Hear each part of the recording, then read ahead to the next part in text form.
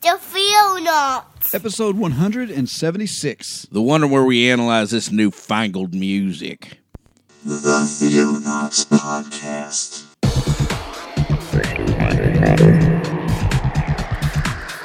Christian news from around the globe. In the beginning, God created the heaven and the earth.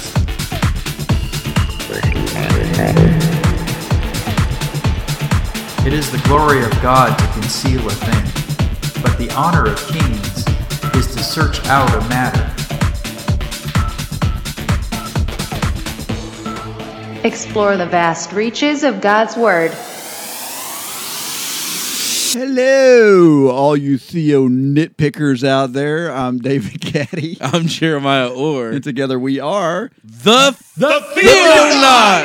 I'm going to blame that on my tablet. That's slowly expanding. it's like coming undone. At some point, it's just going to go. It's just like a Samsung. I guess it's Is it still recording? Is it working or whatever? Yeah, but it's weird. It still plays, but there's like a centimeter gap between the screen and the body. Us Theonauts, we always have the cutting edge technology for your listening ear. I don't know what's causing that either. Hi, David. It's almost like it got wet and sweated. Yeah. I don't know. It's weird. Hi.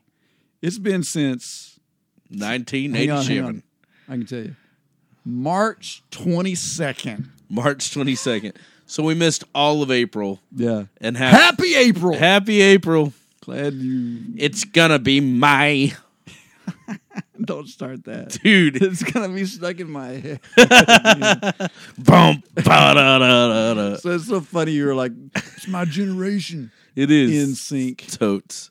Gonna be May. How old were you when NSYNC was popular? I was, let's see, when that album came out, I was graduating high school. Okay. 2000. Wow. Yeah. Because I was like, that was my daughter's generation. like I was hearing that music because of my daughter. No, you gotta understand, man. Britney Spears. It was, dude. I will never forget the first time I saw Britney Spears. Woo, doggies.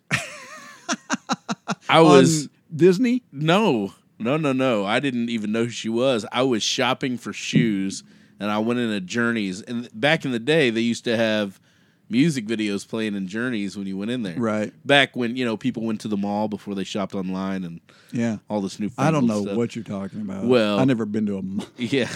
Well, I looked up and Hit Me Baby One More Time was playing on that TV, and I was like, I'm yours.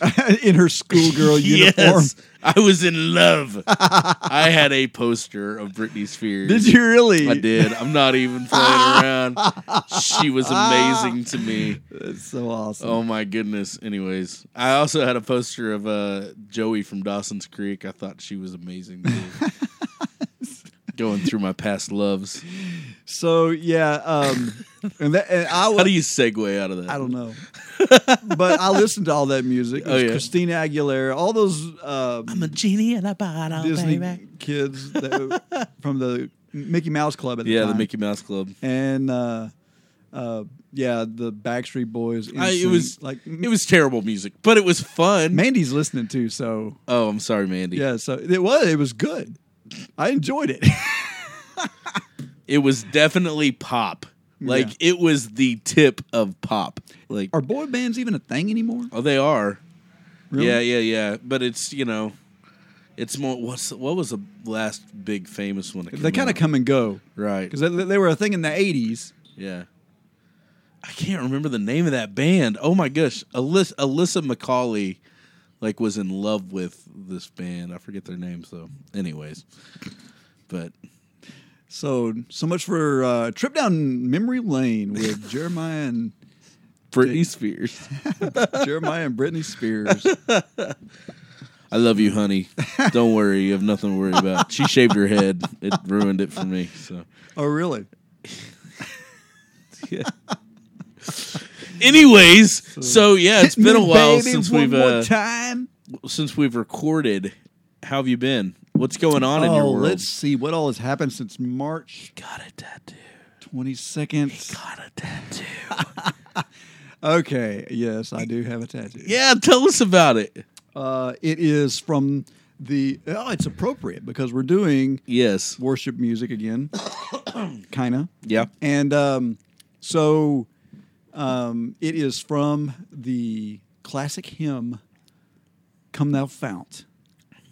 That's So- our favorite hymn, by the way. Yes, and I jumped and got this stanza before anyone else could take it. Bind my wondering. Bind my wandering heart to thee. Yes. And it is like a camp scene with pine trees and a heart tied to a cross. Beautiful.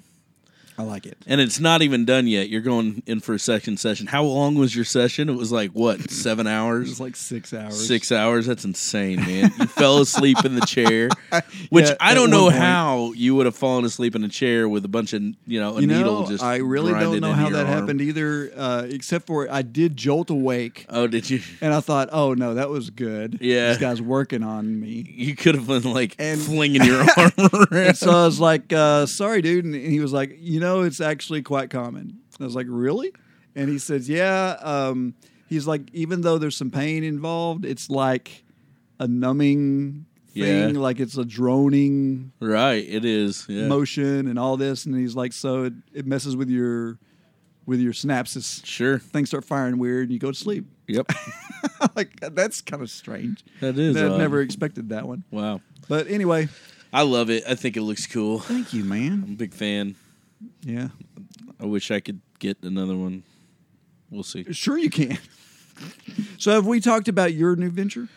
Let's Do see. you I- want to talk about it? I bought a timeshare in Acapulco. Yeah, No. that one. No. I am officially leaving Texas. No! At the end of this month, I will be moving to the great state of Oklahoma, to the middle of Oklahoma, to Oklahoma City.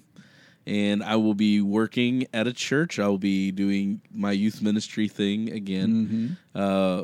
And probably going back to seminary very soon as I start there.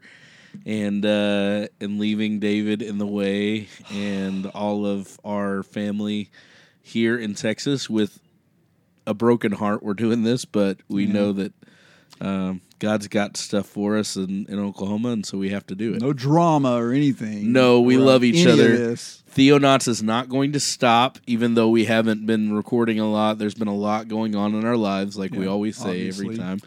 And so hopefully, I think, actually, once we get settled, the Theonauts will become even more of a constant in our lives because we're just going to need to That'll be the way we connect in a lot of ways. connect. That's right. And so, this might be a bad thing for us, but an awesome thing for you, the listener, who gets to chime in and listen. So they're on. like, yay, Jeremiah's moving. That's right. So we'll try to do it via, I think, Skype is what we're planning on. We'll see how that works and just troubleshoot it. But wonderful world of technology, we can Yeah, we'll figure this out. we can record it together and still maintain the You can get your Theonaut. super church to buy you some recording My equipment. super church, whatever. Mega church. Your mega church you're going to. The village is not a mega church. Don't even. Whatevs. It's like, isn't it a Matt Chandler plant? No, it is Da- not a Matt Chandler David Platt. plant. David Platt. No, this is not David Platt. That you're thinking of Dallas and the Village. This is- the village. Okay. this is a How can I village. confuse that? This is Village Baptist Church, which, I'm going to be Southern Baptist once again. They're probably listening, so I won't say anything. Love you, man. Love you to death. So, yes, you too. So I'm going to miss you around here, but we will make sure and keep the Theonauts alive. That's right. It's been such an amazing journey in ministry. 176 episodes. I can't believe that. And we're going to make it to at least 1,000. At least 177. That's right. So it'll also give you a chance to bring in some other Theonaut blood, maybe. Yeah, we need to do that. I've been talking to Riley a little guy, bit. yeah. He's got some ideas that he wants to run past us. He's on always air. got some ideas. So, yep. So we Cool. look forward to that. So So are we ready to rock and roll? Hey, let's do it. Let me find my buttons. It's like so hard. Transition.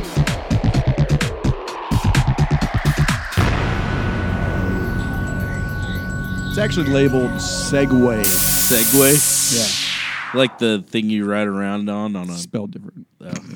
Is it? Okay. So, David, what are we talking about today, huh? We are talking about songs that Jeremiah should not bring to his new church.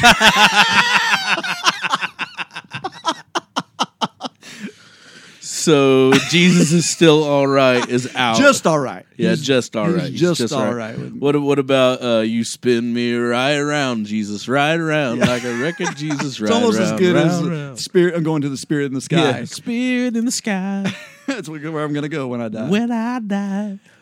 Yeah. So we were kind of trying to figure out what to talk about on kind of short notice because we haven't had a lot of time to put a lot of study in this. No. But we got a topic or two that may be pretty meaty. We're really excited about the next one. I'm excited. But we have to we actually have to do some So theology. give us a second. studying. Let us dive in. So this will be a little bit lighter topic.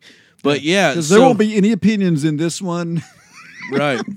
at all. No. Nobody's going to blackball us for this.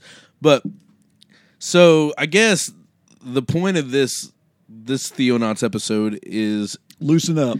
analyzing some of our modern worship songs that we do.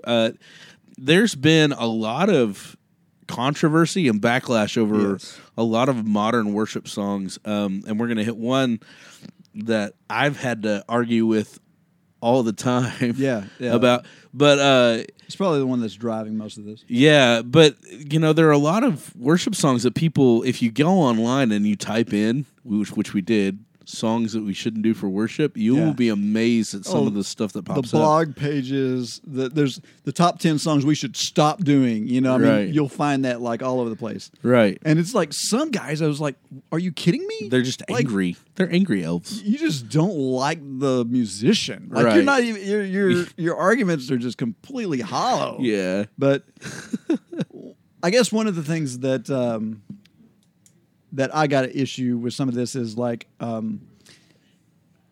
I think people are just way too sensitive about a lot of this. Like we're all humans, and humans are writing these songs, Right. and we also remember this, that Christianity doesn't stand 100% on every single topic together. Nope. Like that's part of the beauty of it, really, in some ways, and Unity through diversity. Amen. Yeah. So, but it's like if this song doesn't peg my theology everywhere, my eschatology view, it's just like go down the list. Whatever my pet thing is, if this song has one lyric that could possibly take away from this, we should just throw it out. Yeah. It's worthless. Yeah. And not look at any of the this isn't going to be a top 10 ones that we think you should toss out. We're actually going to defend Yeah, we're going to defend these some of songs these more than just a little bit because and disclaimer, we're not saying that you should do every new contemporary worship song that's been thrown together and put out there.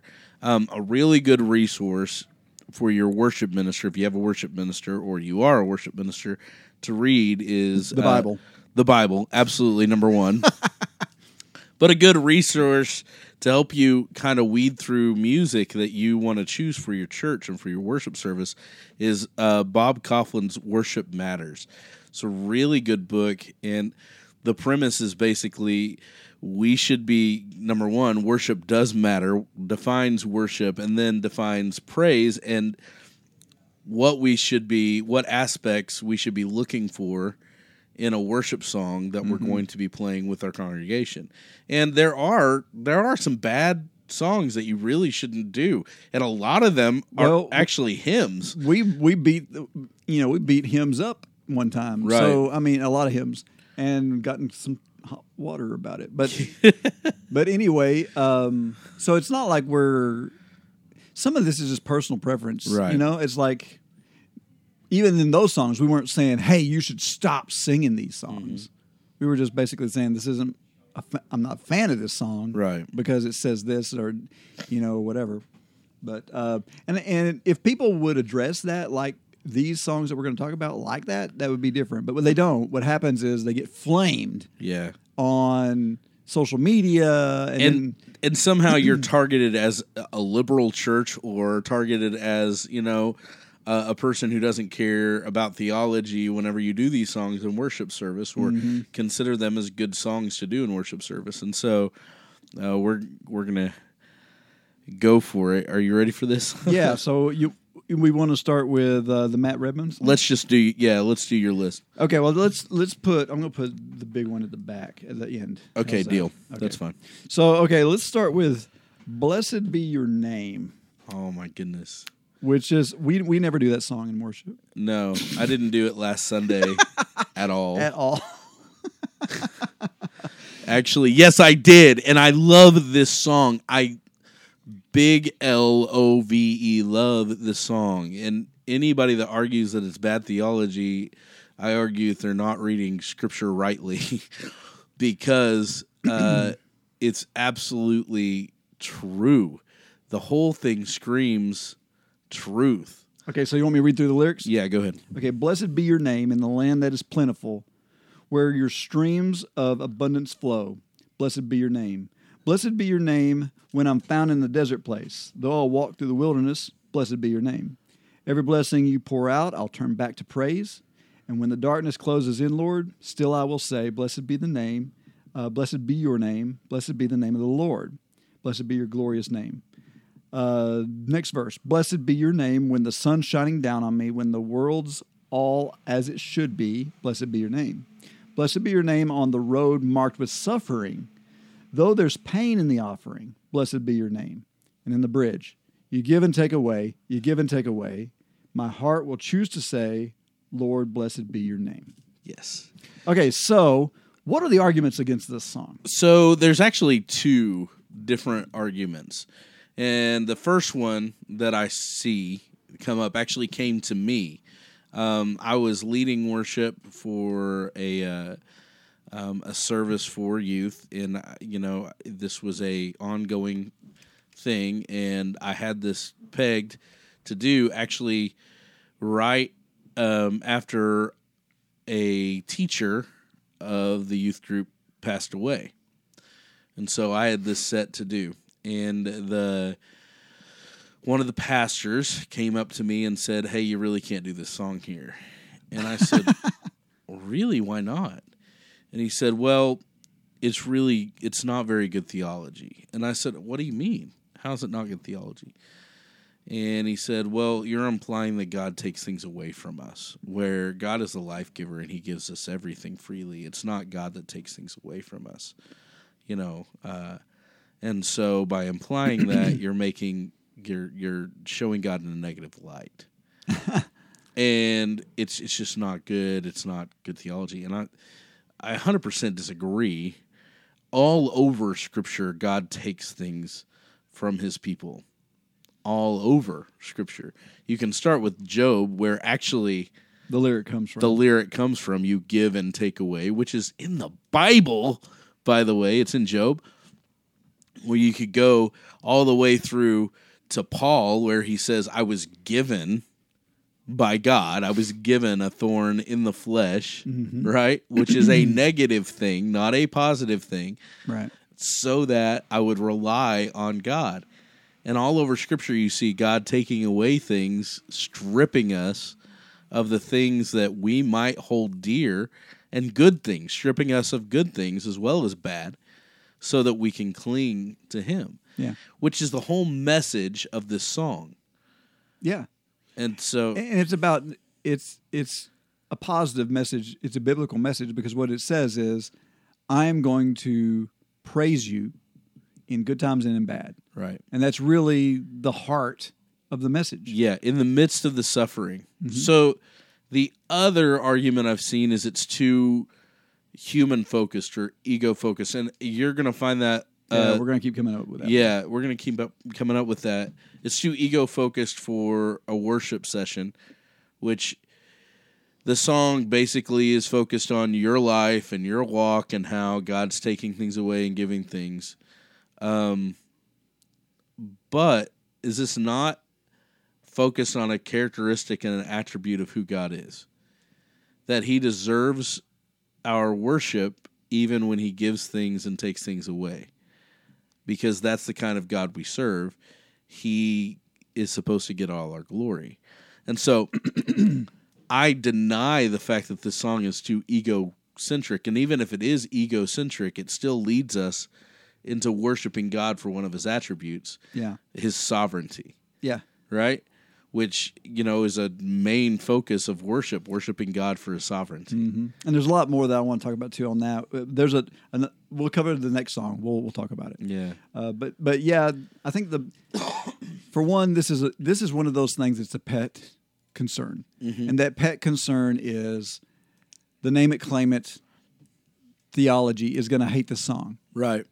because of the Job lyric. Yeah. And I'm good with saying not every Old Testament story can be applied to your Christian walk because, A, Jesus isn't in every Old Testament story and the way Right. things played out, so you can't mirror it. Yeah. Perfect example of that would be Nadab and Abihu. Yeah. They offered strange fire and got struck down by God. You can't do that now.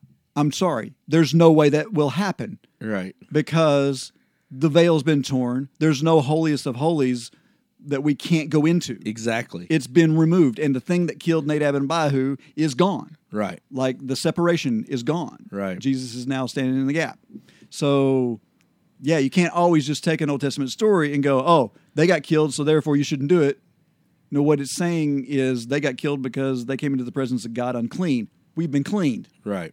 And so just stuff like that. And so I'm not arguing with the fact that Job may not apply to us in every case, but then again, this is talking about the nature of God. It's not talking about Exactly. It's not talking about Job's theology on, because they definitely believed good people get good things and bad people get bad things. Right. Like that. All of Job's friends preached that. Exactly.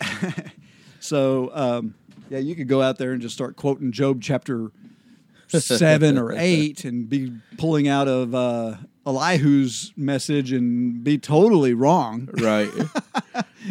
But in this case, I don't think that there's much of a leg to stand on because, and even if there is this something that we can't have grace about and having different opinions about? Right. And, again, I love this song so much because it, again, points out the attribute of God, which I think is one to be praised in his sovereignty over all of creation, including us, right? And knowing that he is the good gift giver, but he's also a taker. He takes things from us for our betterment. I look at it like a father takes things from his son out of his son's hands that, that would be bad. Right. Right. And so. And regardless of whether, there's so many ways to view that too. Is it, okay, God allows things to happen, or does he physically do it himself, or whatever? And the bottom line is it doesn't really matter because the point of the song is not knowing God's personal business. That's right. Like, get out of his box, stay in your lane. That's right. It's not your business how God runs things, right? It's your business of how you react. Yes. And how you praise. And the point of the song is, I'm going to praise him no matter what, when it's bad, and I'm going to praise him when it's good. Exactly. Because he's worthy of praise all the time. And that's the point of the song. Amen. And there's no bad theology in that. Right. So. Right. Absolutely. Okay. So since we were on, you mentioned the whole egocentric concern. Oh, yeah. Let's bring up the one that's recently been creating some backlash and whatnot, and that is Who You Say I Am. Is that a Hillsong song? I don't know. All I know is this is another one that I have a personal story with. That is a Hillsong song. Is it? Mm-hmm. So, yeah, pull up the lyrics because this is Got interesting. The title is Who You Say I Am. Here's verse 1. Okay. Who am I that the highest king would welcome me? I was lost, but he brought me in. Oh, his love for me. The chorus says, who the Son sets free, oh, is free indeed. I'm a child of God. Yes, I am. Verse 2. Free at last, he's ransomed me. His grace runs deep. While I was a slave to sin, Jesus died for me. Yes, he died for me. In my Father's house, there's a place for me. I'm a child of God. Yes, I am. And the bridge says, I am chosen, not forsaken. I am who you say I am. You are for me, not against me. I am who you say I am. Oh, yes, I am who you say I am.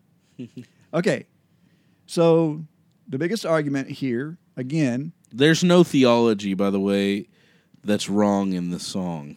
No, and I don't think anybody's actually claiming that. Not at all. Their big argument is, look at how many times the word me is used. Mm-hmm. It's all about me. It's me, me, me, me, me, me, me. And if we're worshiping God, it needs to be you. Well, and I've heard a couple more interesting arguments that phrase, I am, is a big deal. Right. And I can understand and I get that argument a little bit because whenever they quote, I am who you say I am who you say I am, the answer back that's is... That's the name of God. By the way. That's the name of God. There's only one I am. Right. And that's God. And so whenever you're saying that, it's almost like you're putting yourself in God's shoes. Which is not the thought of the author. No, not at all. Not the intent, not the thought of the author at all. I get it if your personal preference is against the song because of that. I totally understand. But you need to listen to what it's glorifying. So what attribute, and I continually go back to the attributes of God. So in worship, for me, the attributes of God are essential. Mm-hmm. Whenever you're singing worship, you need to be focused on who God is, right? And that what part of God's characteristic or attributes are you worshiping? Mm-hmm. And in this circumstance, the resounding answer is His grace and His love for adopting us as sons and daughters, right? And bringing us completely out of disgusting muck and mire, and allowing us to be who He says we are, set free sons and daughters. That's the attribute of God there. Yeah. And isn't that something worthy of worship? Amen. That's something that we need to focus on. Okay, here's my big thing about this. Okay. My big thing is we're creating guidelines that God didn't create. Okay? So here's the thing. Worship is proskuneo. Like, let's talk about the word proskuneo, to come before as a dog comes before his master. Sure. Okay, so there are many ways worship happens. God, you are amazing. You're great. That's worship. That's praise. If I say, I'm horrible, I'm a dog, you love me anyway, thank you, Jesus, that's worship too. If it can even be argued, if we want to go into the whole different, what is the other Greek word? I wasn't prepared to talk about it. Latrio, whatever it is, Latrio, yeah. which is worship through works. Right. So you can even argue that helping this old lady across the street is worship. Okay. Mm-hmm. Now I think that in worship songs, it needs to be directed to Him. I do agree that, but that can be done by not only telling Him how great He is, but what great things He's done in my life. And so, to me, this is a new thing, that where we have separated worship and said, no, worship is only you, and not me. Because if you look historically, okay, let's go to John Newton. Wrote one of the best worship songs of all time, Amazing Grace. Are there any egocentric passages in Amazing Grace? Sure. Yes, it's all over it. Yeah. I mean, he calls himself a wretch. He's like, when we've been there 10,000 years, I mean, all of these, it's all about what He's done for us, right? Mm-hmm. Now, let me take that back a little further. these people even read the Psalms? The Psalms are worship. Right. And they were used for worship by the Jews long before Christianity even came into being. Amen. And so And they're the actual inerrant. and nobody was words. going, I don't know if we should lead this psalm because David really is talking about himself an awful lot. Psalm 51, perfect example. Yeah. Create in me a clean heart and renew a right spirit within me. Right? I mean, Sure. and on and on and on. Look at all the the psalms that are about him struggling in the desert and being chased by his enemies. But it always comes back to, but you rescue me. You protect me. You destroy my enemies. Amen. Right? Now, David is me, I. But it's all about God and what God's doing. And guess what? Everybody called that worship. So stop it. If it's about how great God is, either in his natural form and what he's done on the earth, or whether it's how great he is in our life, it's still praise. Amen. And it's still worship. So I think this is a ridiculous argument. It really bothers me. Apparently we know exactly. So I'm off my high horse now. Well, go, I mean, go read the Psalms, please. Why don't we do one that's a couple more that are just like that then? Okay. How he loves. Okay. I got that one. Crowder. Actually, it was that's right. It was John Mark McMillan. But Crowder made it popular. Yeah, and Crowder changed a lyric in there that. That lyric's been changed more than once too. By the way, I think it's really cool. Oh, it has. Yeah, but go ahead. No, you got the lyrics. Oh yeah. Okay, sorry. Verse 1. He is jealous for me. Loves like a hurricane. I'm a tree bending beneath the weight of his wind and mercy. When all of a sudden I'm unaware of these afflictions eclipsed by glory, I realize just how beautiful you are and how great your affections are for me. Oh, how he loves us so. Oh, how he loves us. He loves us. Yeah, he loves us. Verse 2. We are his portion, and he is our prize, drawn to redemption by the grace in his eyes. If grace is an ocean, we're all sinking. So heaven meets earth like a sloppy wet kiss, and my heart turns violently inside of my chest. I don't have time to maintain these regrets when I think about the way that he loves us. So, what's the problem with this? It's a passionate song. I love this song. It's extremely passionate. The whole sloppy wet kiss thing. Okay, we want to talk about that one first? Yeah, go ahead. Okay, well, What do you got? Okay, you know the original story behind that, right? No. I thought you were the one who was telling me that. Well, I knew that he had sloppy wet kiss. Yeah. Well, okay, so And then Crowder changed it when Crowder to, recorded it, he was afraid that sloppy wet kiss would be unapproachable. That Right. people wouldn't like it. It was kinda gross. A little too, I don't know, well, weird. And this brings up another aspect that people say, these are your boyfriend songs. Yeah. So yeah. you could like sing these to your Hey, boyfriend. Jesus is my boyfriend. Yeah. You could sing these to your boyfriend as much as you sing them to Jesus. Right. Right. And so, and I don't know, sloppy wet kiss.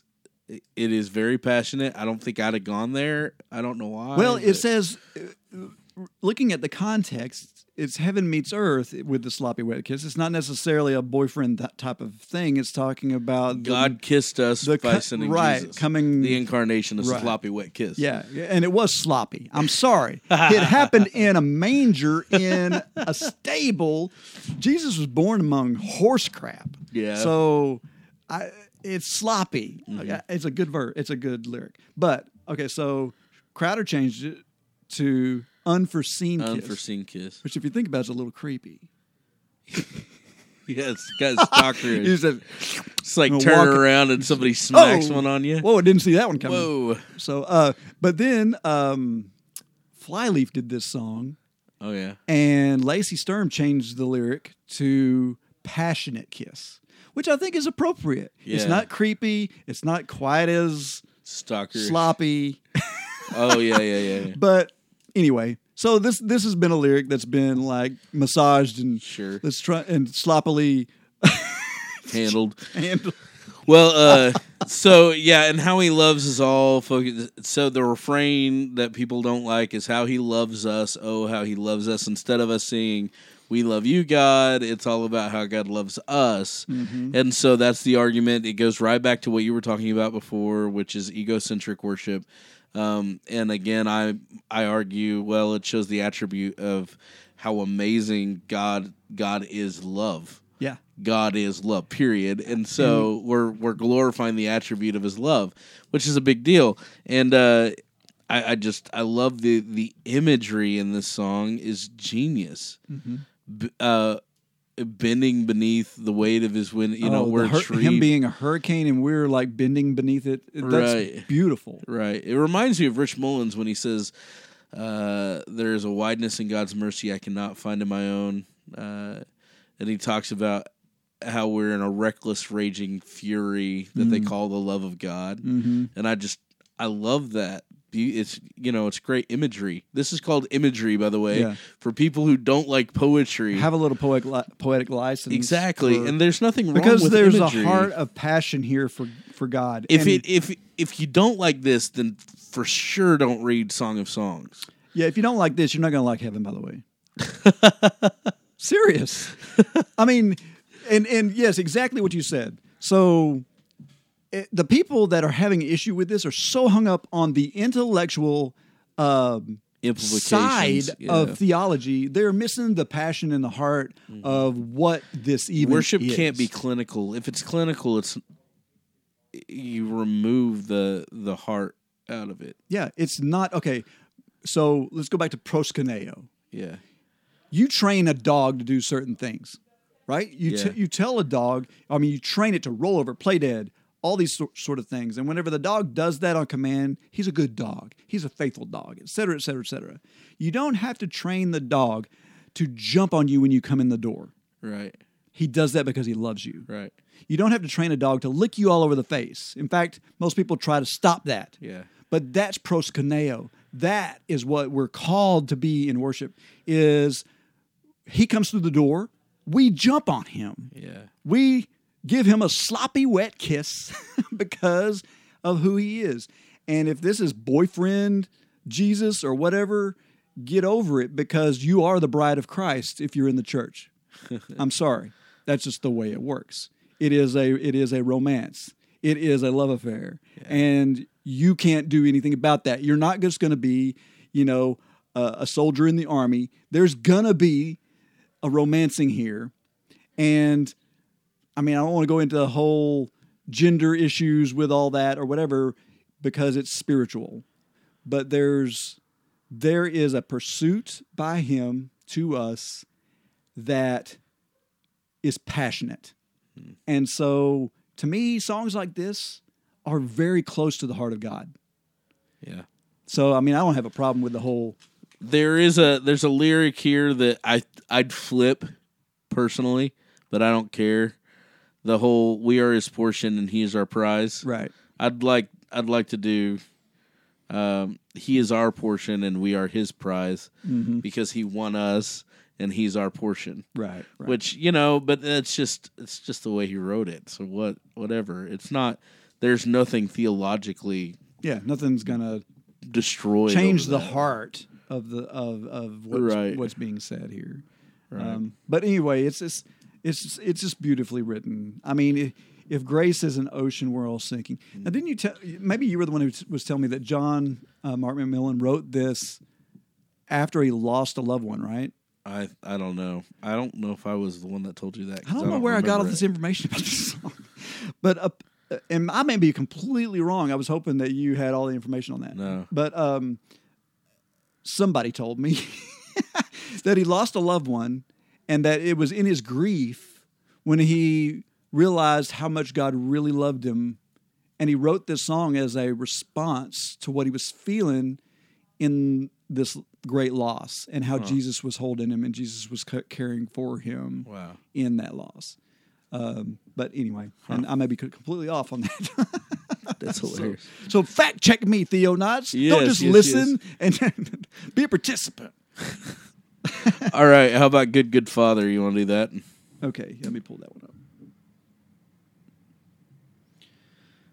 Good Father, It's who you are. who you are. I saw a who post you where are. they changed Good Father to Good Boyfriend in mock of the song. Oh, yeah. You're a good boyfriend. It's who you are.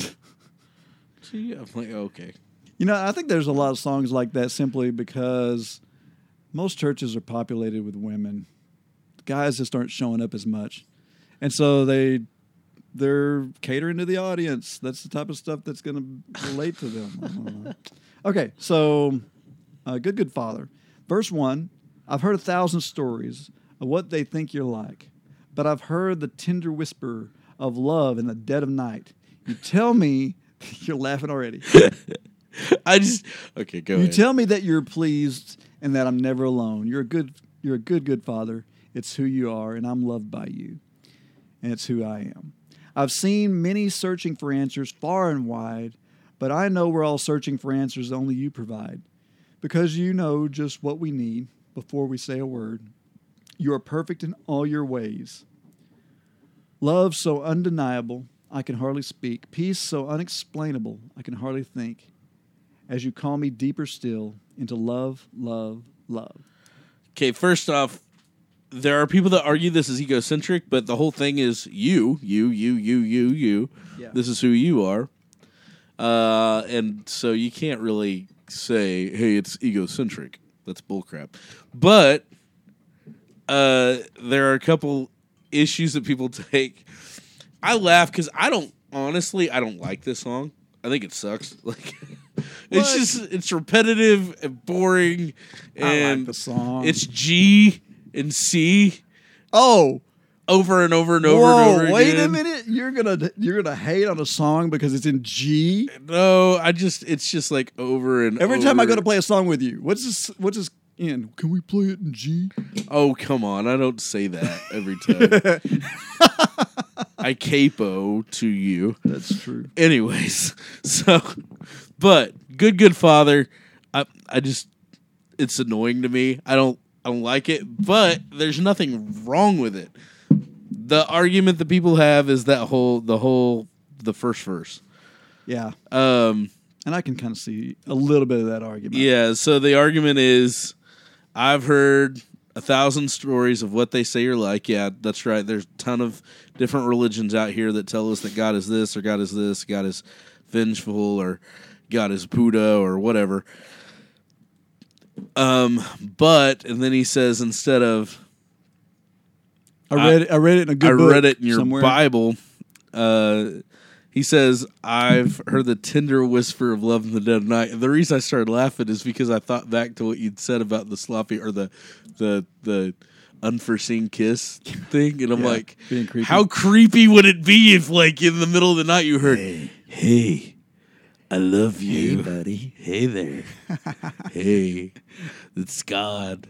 It's a still small voice. This is my tender whisper in your ear. Like, that is just, as a male, that's like the creepiest crap ever, right?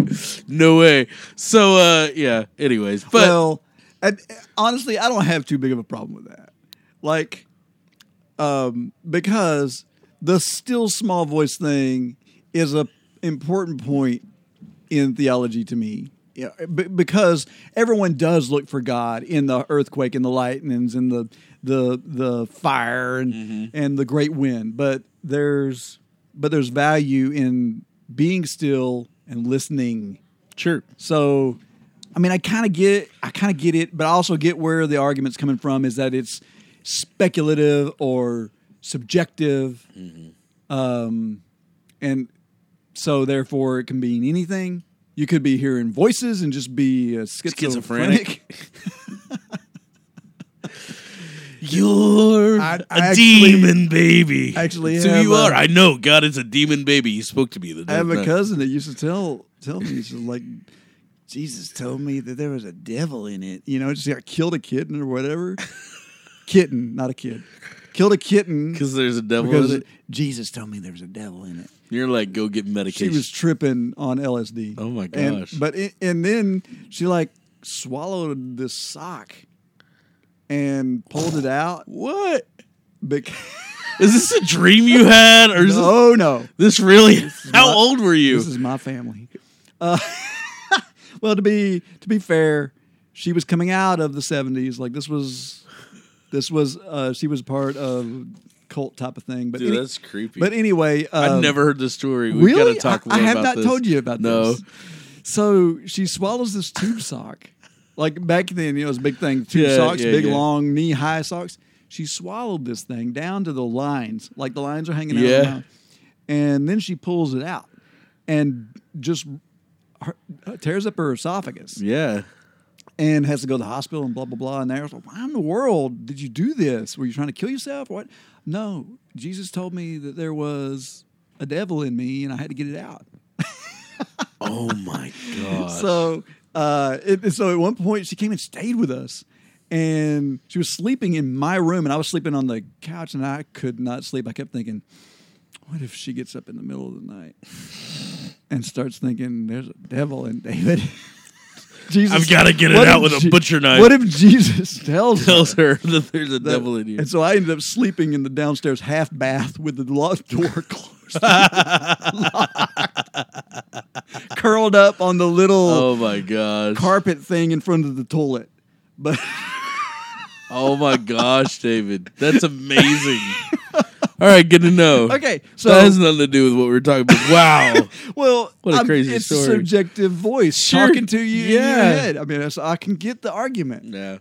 I just there's again Father's Day, go play the song, whatever. But, and there are a lot of people that love this song and they can sing it and it's great for them.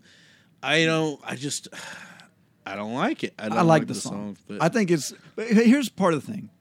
I grew up looking at God as a boss, as a taskmaster. and I can never understand. saw him as a father. Sure. And it wasn't until I understood that he was a father that things clicked, that Yeah. things started making sense. In fact, whenever I get into debates about what God's doing and blah, blah, blah, blah, blah, it all comes back to that to me. Because I'm like, okay, how would I treat my child?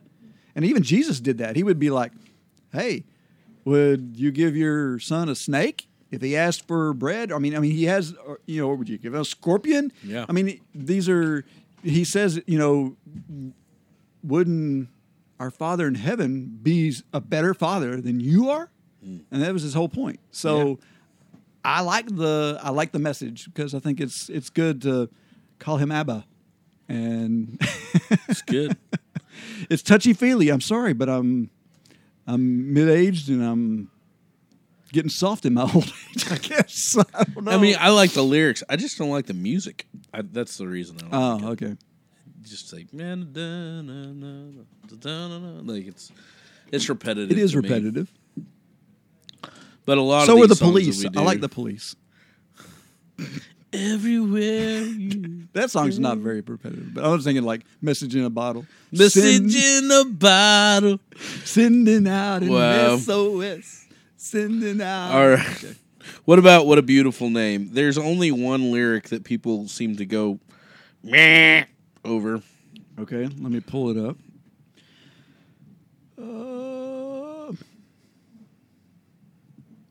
Here we go. What a beautiful name. Verse 1. You are the Word at the beginning. You were the Word at the beginning. One with God, the One Lord Most with High. God, the Lord Most High. Your hidden glory in creation, now revealed in you, our Christ. Nothing wrong with that. Go to second verse. You didn't want heaven without. What? What did you just say? You didn't want heaven without us. Heresy! So Jesus, you brought heaven down. He's a heretic. Shall we burn him? My sin was great. Your love was greater. What could separate us now? What a wonderful name it is. What a beautiful name it is, et cetera, et cetera. So that's really the verse in question, right? Yeah, the And one that's line. The line in question. You didn't want heaven without us. So Jesus, you brought heaven down. What's wrong with that? Well, it implies that God was not satisfied in himself, in the Trinity, in heaven, and so he had to send his son down so that he could be satisfied in us. Oh, man. I don't want to get into the whole Reformed theology conversation. Why not? Bring it on, Cupcake. But so, but if we think about some of this a little bit logically, so, I mean, I can understand where that's coming from. Okay. But at the same time, this also ties into our misconception of heaven. Oh, yeah. So this doesn't, when we make this argument, we're assuming God's already living in heaven and he's lonely and therefore he's wanting us. But if we read it in the aspect of maybe heaven is not some ethereal realm in the clouds, but maybe it's New Jerusalem as described in the New Testament. So if that is heaven, Jesus said in John 14, I have gone to prepare a place for you. Okay? Heaven exists because of us. Yeah. Like we are the reason for heaven. Why would he build it without us? Yeah. It doesn't make any sense. So from that aspect, I can get with this lyric some because yeah, I totally agree. And for you Reformed people out there, if you have a problem with this lyric, go back to one of your first tenets. God does not need anything, but what's the rest of that? But he desires. Mm-hmm. What is desire? What's a synonym for desire? want. Hey, whoa, blew my mind. So he desires a relationship with man. Mm-hmm. And that's okay that God could desire something. It doesn't make God human. Yeah. Forbid that. Mm-hmm. That's not the truth. God desires sacrifice. God desires for us to glorify him. Yeah. The reason that he saved us was for his glory. He desires us to glorify him. He wants us in heaven, eternally glorifying him. And there's nothing wrong with that when you put it in that way. That's true. It doesn't say that he didn't, No, the lyricist, that he needed us. The lyricist could have written 3 times as many lines to explain all that. Right. Which I don't know if the lyricist even meant that or what they meant. But, you know, people write this stuff from their heart. Yeah. Like, this was written in total love for God. Amen. And that's part of my issue with why we're just we've got, like, you know, we're a stick in the muds. Mm-hmm. Like, we're so self-important about what God wants and what God needs and what, I mean, it's like, stop that. We're like his theology police. Yeah. And so in doing so, we can lose passion. We can lose the heart of what's behind this. And this is art. These are artists doing this, by the way. They're not theologians. Yeah. They're not trying to make sure they dot all their I's and cross all their T's. They're loving God. Yeah. And they're spilling out. Mm-hmm. And there may be some misunderstandings in what they're thinking. But that doesn't. But how many? Don't throw out the baby with the bathwater. Yeah. How many times do we go to church and hear something we disagree with? And here's the deal: if you think that everything has to be 100% theologically correct in your singing, then by no means should you ever sing a hymn or sing a worship song that's ever been written past the Psalms. Right. If you want 100% inerrancy, there's only one thing that's 100% inerrant. What is that? It's the Word of God. You should be singing the Psalms and nothing but the Psalms. But be careful when you sing the Psalms because maybe your theology might disagree with it. And maybe you can sing an imprecatory psalm and still be worshiping God. Oh. Whoa! Nobody does that. Boy, if Hillsong wrote a song, it was like, may all the teeth of my enemy fall out. How blessed is the one who dashes his baby's heads against the rock. Yes. Like, really? Okay. We're not even going there. No. All right. Are you ready for the big one? Yeah, let's do it. Okay, the big one. Oh, the overwhelming, Never-ending, reckless love of God. Okay. Yeah. Everybody hates on this song. This is a favorite song to hate on. So read those lyrics. Oh, my goodness. Read those lyrics. Okay, so verse 1. Yeah. Before I spoke a word, you were singing over me. That's Calvinistic all the way. Is it not? That's Reformed. It's totally Reformed. Keep going. Okay, so you have been so, so good to me. Before I took a breath, you breathed your life in me. Wait, what? Is that Calvinistic? That's predestination. Yeah, okay. Keep going. You have been so, so kind to me. And oh, the overwhelming, never-ending, reckless love of God. Oh, it chases me down, fights till I'm found, leaves the 99. Wait. God chased us. We didn't search for him. Yeah, there's some But pursuit going on there. Wait, is that Calvinistic?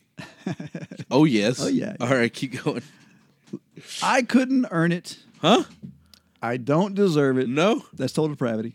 Still, you give yourself away. Oh, the overwhelming, never-ending, reckless love of God. Yeah. Okay, verse 2.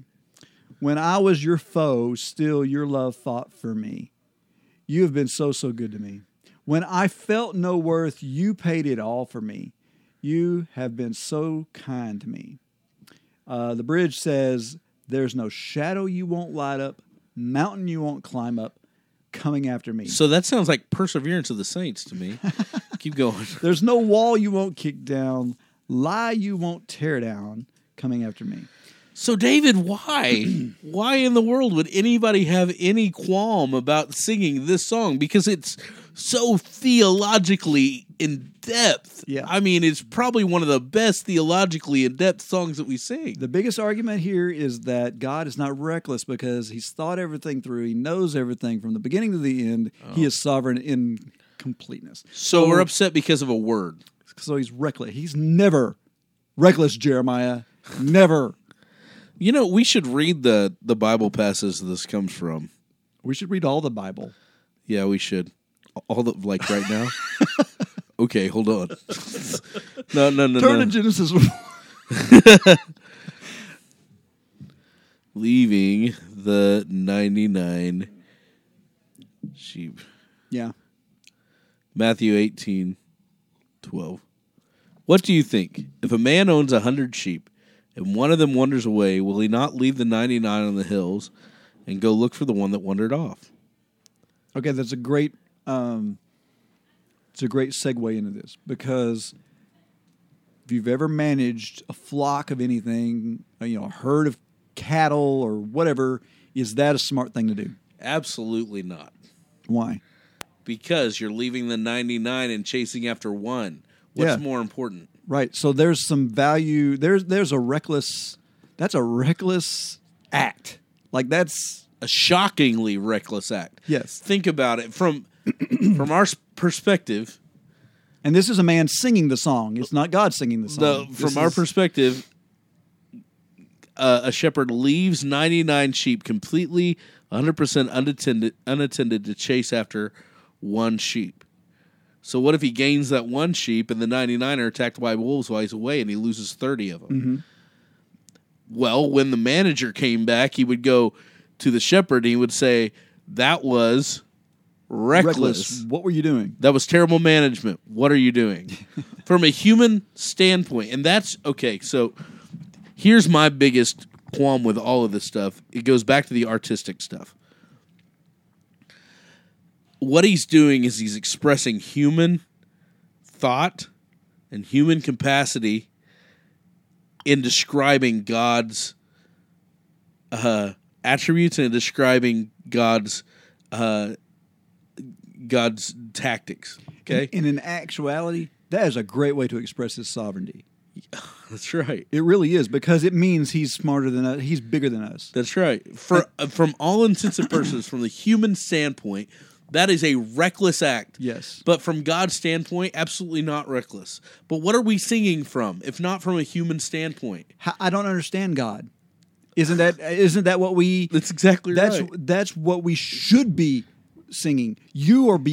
Your ways are not my ways. Beyond me. Your thoughts are not my thoughts. Yeah. Isaiah said this, right? So why can't we say this? Like, that's what he's saying whenever he says this is reckless love. It's like, it's completely unfathomable why you would do this for me. Right. Again, we're back to the egocentric thing. But still, The point is that it, from all human perspective, it's reckless. Yeah. So why in the world would you throw a song that is so, by the way, theologically rich, especially if you're Reformed? yeah, this is a very reformed song. You would throw this out because of a word Mm-hmm. which you misunderstand. Yeah. It's so disgusting to me. I just don't understand. Wow, that was harsh. Well, it's the truth. I mean, Well, and this song gets so much criticism. Here's a similar thing, and this isn't a very popular book, so it doesn't get all the backlash. Like, this song is really popular. But so there's a book out there. If you haven't read this book, by all means, go find this book and read it. It will mess you up. It's called The Insanity of God. Oh yeah. Now, if you have a problem with the reckless love of God, you're really going to have a problem The insanity with of the God. insanity of God. But the whole point of this book is that to us, what God does is completely insane. Like, it makes no sense to us. But that book is about suffering for the gospel.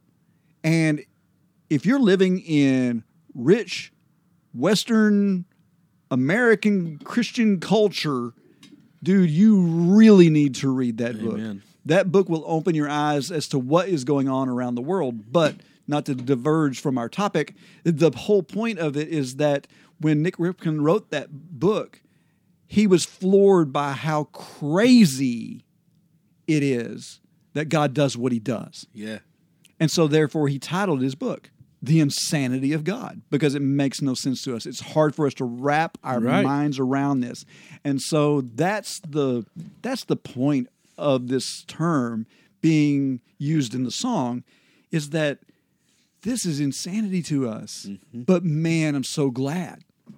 Like, I'm glad that you Amen. were reckless enough to leave your flock to come get me. Because where would I be without Right. that? I mean, It's powerful. Powerful message. it really is. And so anyway, that's our rant. We'll get off of our soapbox. I want to make one more mention. Bob Coughlin says a really good statement, because a lot of these, another thing that's... This is from the Worship Matters books. Yeah, and I'll read this real fast. Actually, it's from his blog that he makes this statement, because one of the big things people have been addressing lately is, should we sing songs from Oh, yeah, that's a good point. a group of people or a church background that their theology is jacked up whack, as far as like a lot of name it, claim it. So, for example, for you and I, who are not, I wouldn't describe us as charismatic. Correct. Although we do have... Although I'm not a cessationist either, I wouldn't describe us as charismatic. Should we be singing songs non-committal, from crazy. from Hillsong or Bethel, which I have a serious problem with their practices, especially their street preaching, in which they go and show a guy. They just basically do parlor tricks, Extend your leg. extend your leg, and do that to try to win people to Jesus. But I don't know how deep that goes into that. Yeah, I have a serious issue with that. But, should we be singing songs from those cultures that are basically the biggest names in worship music right now? Right. Should we be singing songs from that? And there's a lot of controversy about that, especially in our neck of the woods, where we either were from Reformed churches or non-Reformed, but definitely Protestant, traditionalist, conservative churches. And so Bob Coughlin makes a whole bunch of observations. He says, number one, you need to look at the theology of the song. You need to examine the song away from its source, and you need to look at it. Mm-hmm. Is this song edifying, glorifying to God? Is it theologically okay? Is it Is it something that displays an attribute of God? Is it something that worships God? If that's the case, then why are you so focused on the source? Mm-hmm.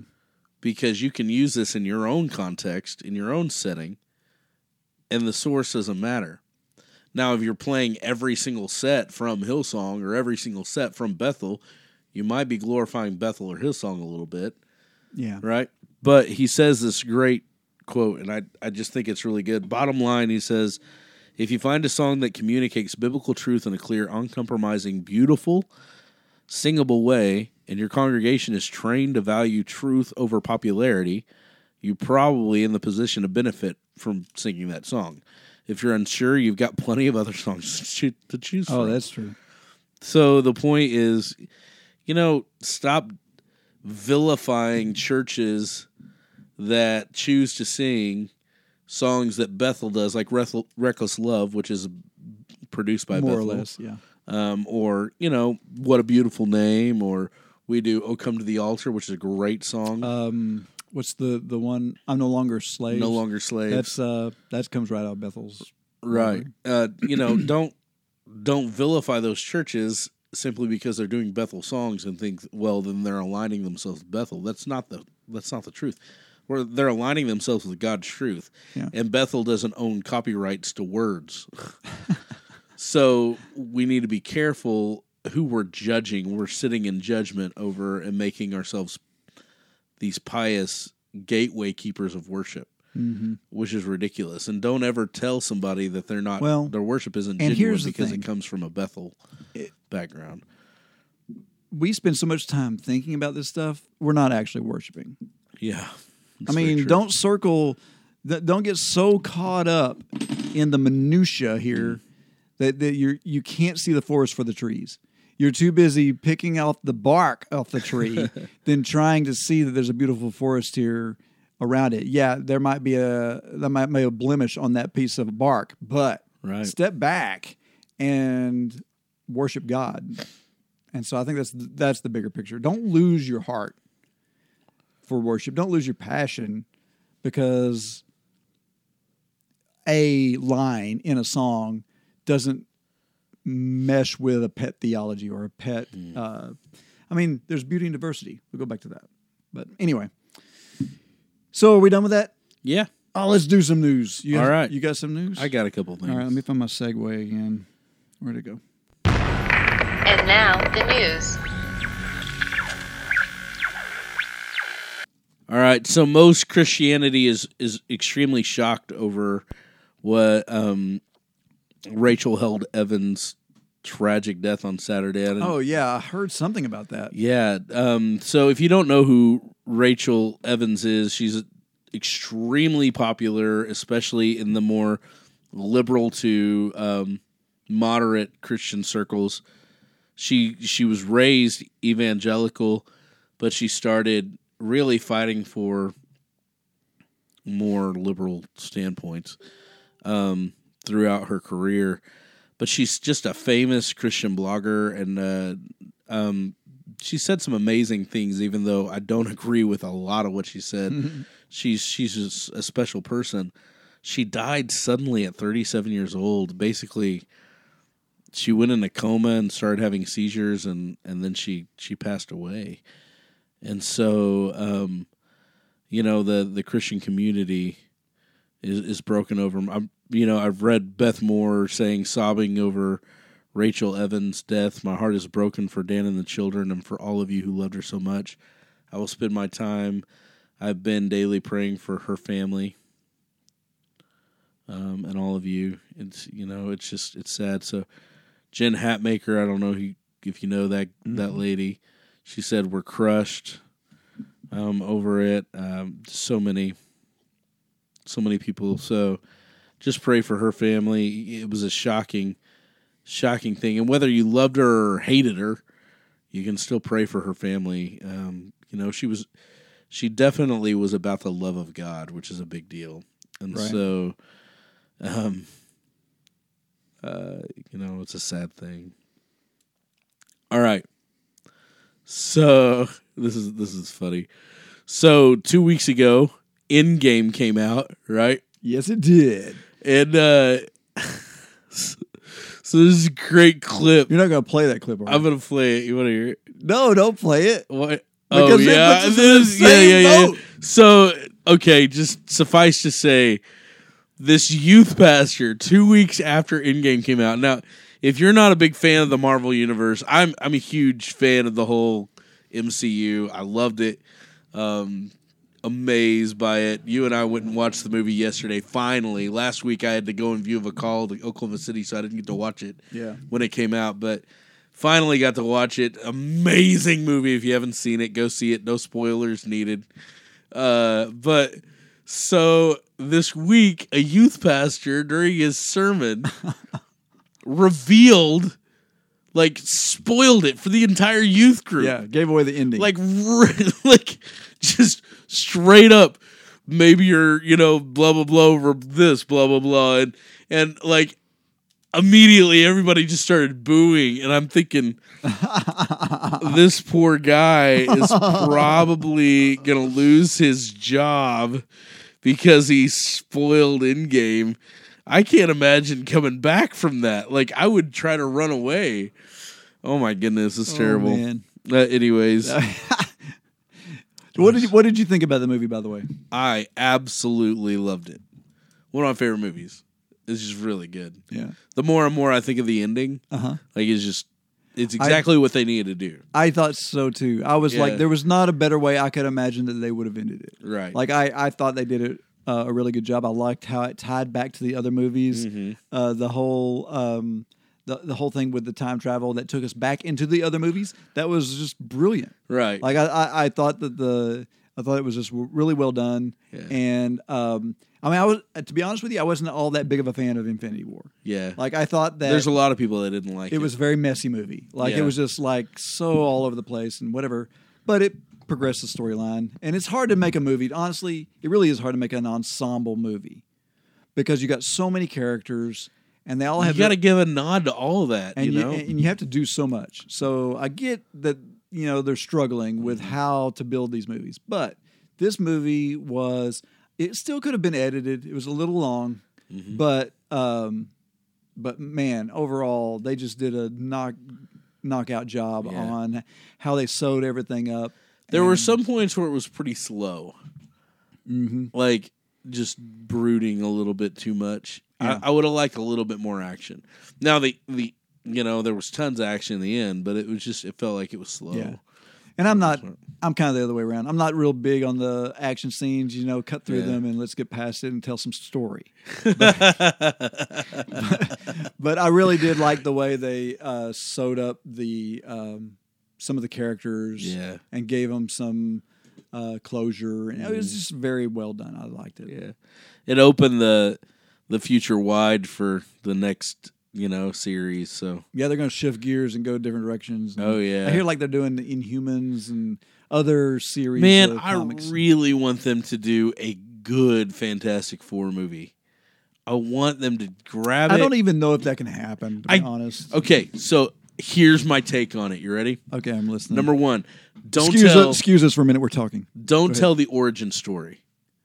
It's been done. Yeah, stop that. Everybody knows. Yeah. Just like Spider-Man. Yeah. Their problem is they keep anymore. going back to the origin story. So they did a great job in Spider-Man Homecoming by going 5 minutes tops. So you have a guy, you do the Fantastic Four Tower, right? And they're doing tours. And so the tour guide walks you through and it shows on a screen how they got their powers. That's it. That's all you got to do. Be done with it. Number two, the characters aren't bad characters. They're amazing characters, and they're a family. Focus on the family aspect. That's a good point. I would like that a lot. Yeah, so Reed is the dad. Because they haven't done that in the previous movies. And his wife is the mom. And the two, Flame and Thing are the kids. Focus on the whole idea of the family unit. Spend time building up that family structure. Number three, don't do Dr. Doom. Don't do him. He's like the main villain, though. Pick another villain. Dr. Doom, every time you do him, he needs his own movie. The guy is, for all intents and purposes, the best the biggest besides Joker villain of all time. He owns his own country. His motives are not negative, but negative. He wants to rule the world, but it's not for his own reason or for his own glory. It's because he thinks he can do everything better. Yeah, Thanos. Yeah. So don't focus on him. Go with a smaller villain. There are plenty of other villains from the Fantastic Four series that you can go off of, right? Mm-hmm. Just do that. That would be an amazing first Fantastic Four movie.